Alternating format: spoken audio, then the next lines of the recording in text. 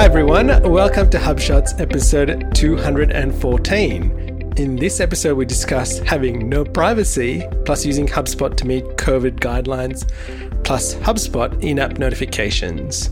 You're listening to Asia Pacific's #1 HubSpot focused podcast, where we discuss HubSpot tips, tricks, features, and strategies for growing your marketing, sales, and service results. My name is Ian Jacob from Search and Be Found, and with me is Craig Bailey from Zen Systems. How are you, Craig? I'm well, Ian, and feeling exposed, actually. I'll come to that in a minute when I realised I had no privacy at all. I'd love your feedback because for those of you who have signed up to get notifications of the show notes, they get sent out every Friday. But currently they only have a summary of the post, and I'm wondering if any of our listeners would like the entire show notes come to them as an email. Because if you actually look at on our site, the show notes are pretty detailed. We have tons of screenshots, lots of stuff. If you'd like that in an email, could you just, drop us a note on LinkedIn, send us an email, reply to one of our notification emails. You have to sign up for it on the site first and let us know. Now, you might think, well, why don't you just provide it anyway, as I'll come to in shot 5. It's actually a little bit harder than it sounds, so we'll come to that.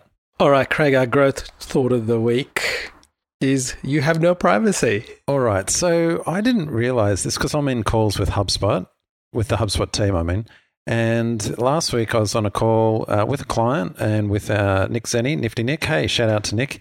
Nick had organised the meeting and sent the Zoom link, and so we joined. Nick was, I got on there a bit early and with the client, and we were chatting away. Anyway, during the call, one of the other people on the call, not from HubSpot, but actually an outside consultant, said, look, would it be okay if I recorded this call? He was asking everyone on the Zoom call. And Nick says, oh, no worries. This is automatically recorded. And we're like, what? He goes, oh, yeah, no, the call's recorded. I can send you a copy afterwards. I'm like, oh. Anyway, this was news to me, but when you join a HubSpot call, there's this little thing. It's kind of as if someone's sitting there without their monitor on, and it just says HubSpot Note Taker. And I've seen this on calls before, and I'm like, oh, I wonder what that is. It's just muted. I just assume it was someone in the office that if they needed to, they could jump on the call. Anyway, that's some outside service. You'd heard of this. It's called Gong, I think. Gong.io. Gong.io. It analyzes calls and it gives people sales intelligence to how people are reacting on the Zoom call.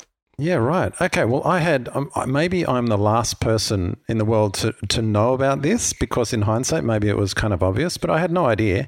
Actually, no, I'm not the last person because the other people on the call were totally surprised as well. Anyway, so it records the entire call. And what's disconcerting about this is that it had been recording right from the start. There's no indication on the screen, the normal Zoom recording. So that's not there. Correct. And it's been recording right from the start. So even before Nick from HubSpot joined the call, I was there chatting with the client. Luckily, nothing sensitive well, not that we would anyway, but kind of assumed we were just chatting private. We were talking about personal stuff. And then, no, it's all been recorded. And so there's this bit of a cold sweat goes through. I'm like, oh, how many HubSpot calls have I been on? Perhaps with my team, we've joined the call early, or perhaps with clients.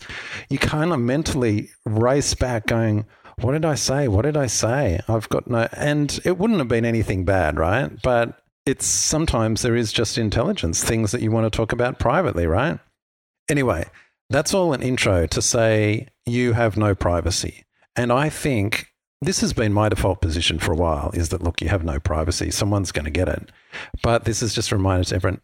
I think just take the default position that you have no privacy. Slack calls, email, Zoom, just about any tool you use, HubSpot, all your data's in there, sensitive deals, just assume you have no privacy, regardless of all of these regulations and privacy rules in California and the European Union, all that kind of stuff. That's my default position. And just finally, if you've been following the congressional hearings recently, you saw how Facebook, all their emails from way back when they were acquiring or going after Instagram, also yes. Apple emails from way back when, all surfaced. I bet Correct. Mark Zuckerberg never thought they'd see the light of day, but there they are, all out for public consumption. I mean, what's your position, Ian? Do you feel you have any privacy? To be honest, Craig, no. And I've known this for a while. And I think it's becoming more and more apparent that like it's more in people's faces, let's put it that way, that there is no privacy. You can tell now very clearly, and this happens to me all the time. I talk to people, and when we tell them what we do, they often go, hey, I was talking about this to my wife or my friend, and the next minute I'm on Facebook and I see an ad. I'm scrolling through the feed, and this happens all the time. But hang on, now you're getting into tinfoil hat territory here.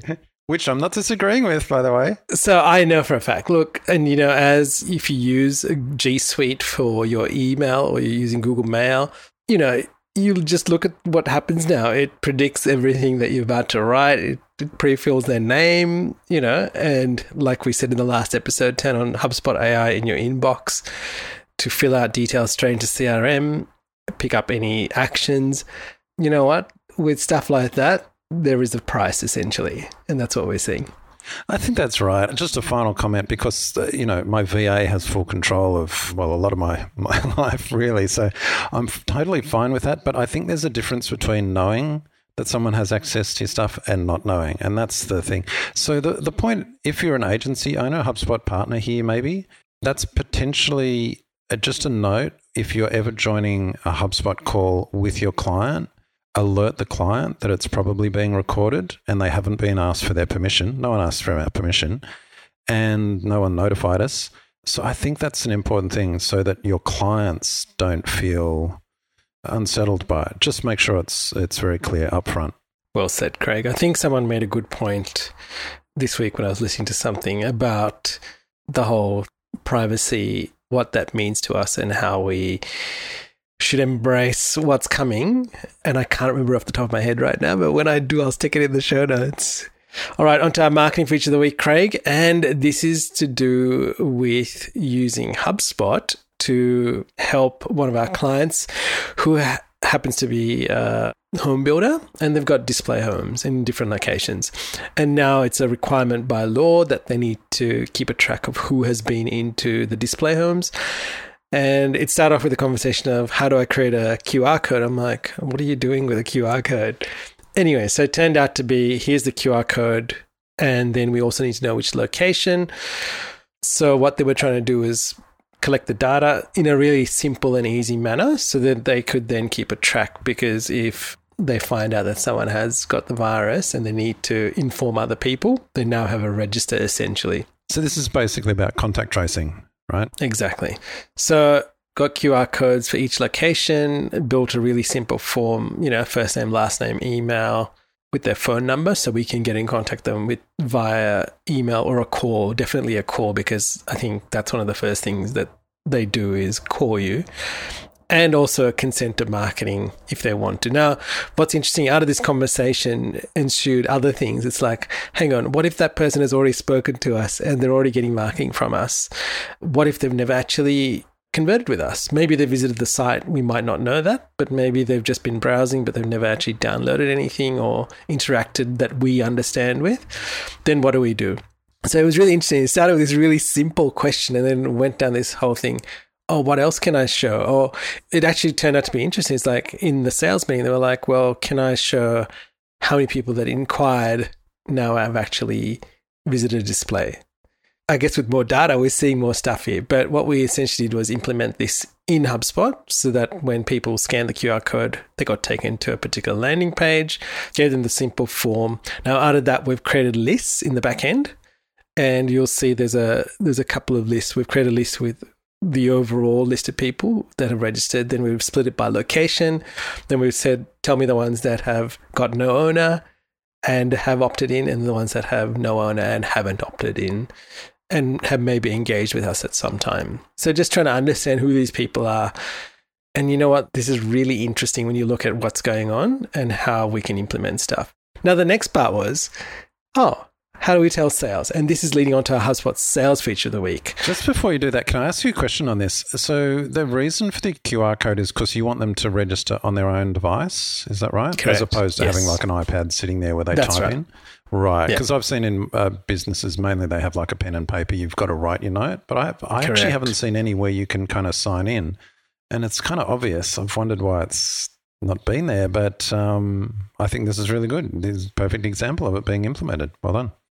And you know what? There was a really good blog post on the HubSpot blog about QR codes and how to set them up, which is what I actually shared with my client at the time when they said, how do I do this? What service do I use? You better put that in Resource of the Week as well. I'll have to put that in the Resource of the Week. And so, listeners, the next part was, one of the things was like, well, how do we notify, if we know who that person is and they're already dealing with somebody in sales, how do we notify the person in sales that the person's been through the display?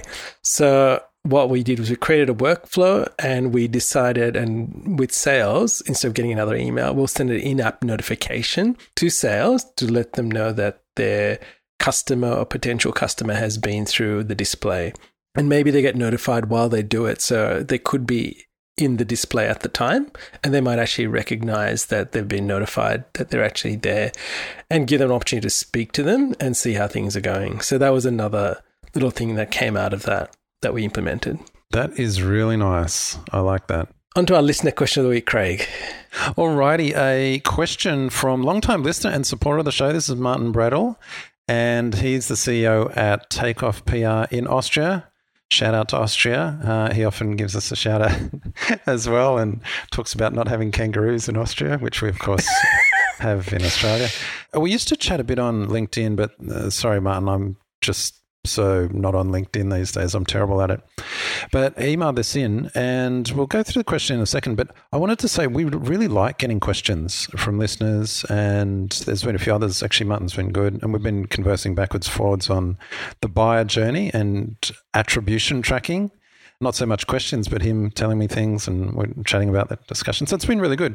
And email, by the way, is the best format for me. I'm sorry, I'm behind on LinkedIn. So listeners, what you were going to say, Craig, if you want to ask a question, by all means, we'd love you to record a voice question and just attach it to an email and email it through to us. We would love to include that in the show if you don't mind. Yep, we'll feature on the show. Actually, do you want to read out Martin's question, Ian? Hi, Craig. You and Ian are really running the HubSpot marathon. Awesome how much energy you are investing for all of us followers. For me, it is easy to stay on track with HubSpot. Just listen to 20 minutes on public transport to HubShots. Well, there you go. Thanks, Martin. Yep. Thank you, Martin. I do have this question, and I think this is something other HubSpot CMS users are also care about. How important is Google's page insight speed? Is this the final device measure speed? We have tested the 20 top HubSpot partners, so the top tiers, and no one is doing well on Google insight speed. You and Ian are not the best performing there either. Should we ignore Google page speed insights? All right, so a really good question, and it probably follows on from last episode or an episode or two when we were chatting about the new Core Web Vitals that are turning up now in Google Search Console. And these metrics, well, they're available in Google PageSpeed Insights, which is what Martin's referring to. So I've got links to PageSpeed Insights. If you haven't seen it, it's a very simple Google tool. Google's good, actually. They're putting out a lot of tools, and these are very user-friendly. And so what you do is you stick in your website. I've got some screenshots here where we ran HubShots through the analyzer. Interestingly, when I put it in as an HTTPS, but you'll see in the screenshot, it's taken the S out. I'm not sure why, but you'll even see the one I've requested. Anyway, that goes through and it gives you some metrics, some of those first content, full paid, cumulative layout shift. These are the core web vital metrics things that we talked about. And you'll see HubShots on mobile is really bad. It gets 16 out of 100. It's a little bit better on desktop. We score a 67 there. But Martin's alluding to the fact that, it's a really bad score, and a lot of sites score badly. So his question is, well, given that so many sites score badly, and especially HubSpot-hosted sites as well as WordPress-hosted sites, should we not really worry about it? So it's a good question. It's a difficult one to answer, but let me give you a few comments. Firstly, the first thing I do whenever I use a comparison tool is I go and compare it with Amazon, because we know Amazon is so focused on user experience that they will work incredibly hard to get as responsive site as possible. So that's the first kind of benchmark. I always chuck in Amazon, and we've got some of them in the screenshot. So on mobile, amazon.com.au, their homepage, gets a 53. Admittedly, it's better than our 16, but it's lower than our 67 that we get on desktop. Amazon on desktop gets a 73. Go and check out the screenshots because you see some of those good Core Web Vitals stats coming through. So then, given that Amazon doesn't perform particularly well, although better than us, admittedly, but they're not up in the 90s, the question really does become, well, is it worth doing? And so this is just my opinion, interested in whether you agree or disagree, Anne, but I feel it's useful as a guide. So we always look at these and go, okay, is there anything obvious or a low-hanging fruit that we should fix? So if you do some of these things and you see, you've got a 4 meg file on the homepage and it's really slowing it down, great, you should go and fix that. There's also other tools, and we've talked about this in other episodes, GTmetrix, Web Page Plus, of course, Website Creator, HubSpot's own tool. Run through those as well. Good to run sites through a range of tools because some highlight different things which you can take action on. However, even though we scored so badly, the other thing I do is then just test myself. I go on my phone. We don't have particularly good internet here at home, and I test on desktop. I test in incognito, so it's not cached. I run it and I check the response. And whereas Page Insights was saying 18 seconds before I could use the page on mobile, I know myself just on mobile, on average internet, it's actually responsive after a second or two. It's actually really quick. So it makes me dubious, and I'm not exactly sure why they're so poor on Page Insights. So my summary is I don't get too caught up on it, especially when I see Amazon is also graded poorly. But I do look for it into insights that I could easily fix, low-hanging fruit. What's been your experience, Ian? Similar experience, Craig, and one of the other tools I use in conjunction is GTmetrix, and I use that to test and keep a history of what's going on. So that's a really good tool to get started with. I know PageSpeed Insights can be difficult at times, and also listeners, take a note of this. It's called PageSpeed Insights, not Website Speed Insights, and it's looking at a page. So you often put in your website that looks at the home page. Now, if you run that test on a different page, you will get a different answer. So just be aware of that. This does not apply to your site right across the board. And obviously there are common components. There might be headers, footers that are common across the site, but it could be what is on the homepage. You could be running a really big video or something. So just be aware of that. So one of the things we do is look at those top traffic pages and test its Page Insights on those top trafficked pages to give it insight into how the speed is. And just like Craig said, test it yourself. Test it on your mobile device, test it on your desktop. Get your mother to test it and see how she feels, because that's a good measure. Because if some people are probably get a really younger person to test it, because they'll be really impatient and they'll go, that's too slow. So that's a really good measure, because what you might be seeing, and I know on GTmetrix, you can set where the test takes place from. So often the test defaults to the US or to Canada. And we specifically test, because we're just hosting a site here in Sydney and we want to test it in Sydney because that's where all our market is, or in Australia. So that can make a big difference. We're not going across the Atlantic and coming back here. We're on the same continent. So just be aware of these things when we're talking about PageSpeed Insights and about how they're collecting the data, because that's a really key thing in this whole process. All right, on to HubSpot Gotcha of the Week, Craig. And now this is going back to those listeners. Would you like all the show notes in an email from us? And now Craig's going to explain how hard this is to do. All right. So just to recap, we want to send out a blog post. It's posted on a HubSpot hosted blog. We want to send that out as the full post, all the content in an email. It's actually quite hard to set that up custom. So many people know that when you create a HubSpot blog, HubSpot in the background creates 3 emails for you, instant notification or daily, weekly, and monthly. And that email, if you go into it, you can edit it and you can set a setting that says full post content.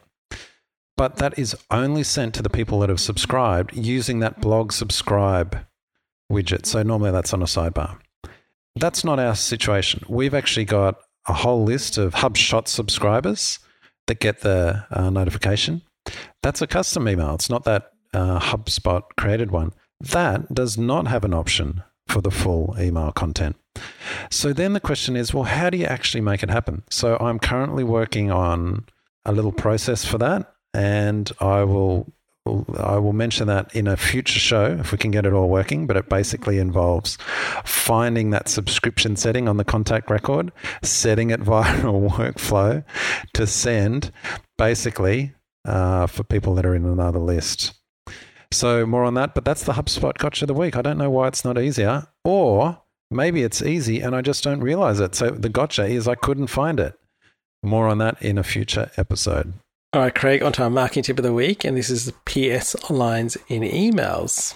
Well, just a reminder that this is kind of one of those well-known, I won't call it a growth hack or anything, but it's just the PS line in those emails. You send out a campaign, everyone knows, they go to the bottom, and then PS, have you seen our XXX, or have you this, fill out a survey. It's very powerful. People often click that. We've looked at those heat map overlays where people click. Often they'll skim through a whole email and the only thing they click is the PS line. So just a reminder, don't ignore the PS in your email campaigns. All right, Craig, and on to our insight of the week. Marketing is like martial arts.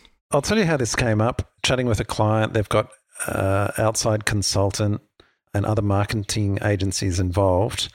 And we are the main marketing agency for this client, but they've been involved with some government grants and government local business things who have then brought in other agencies. So there's a bunch of marketing agencies involved.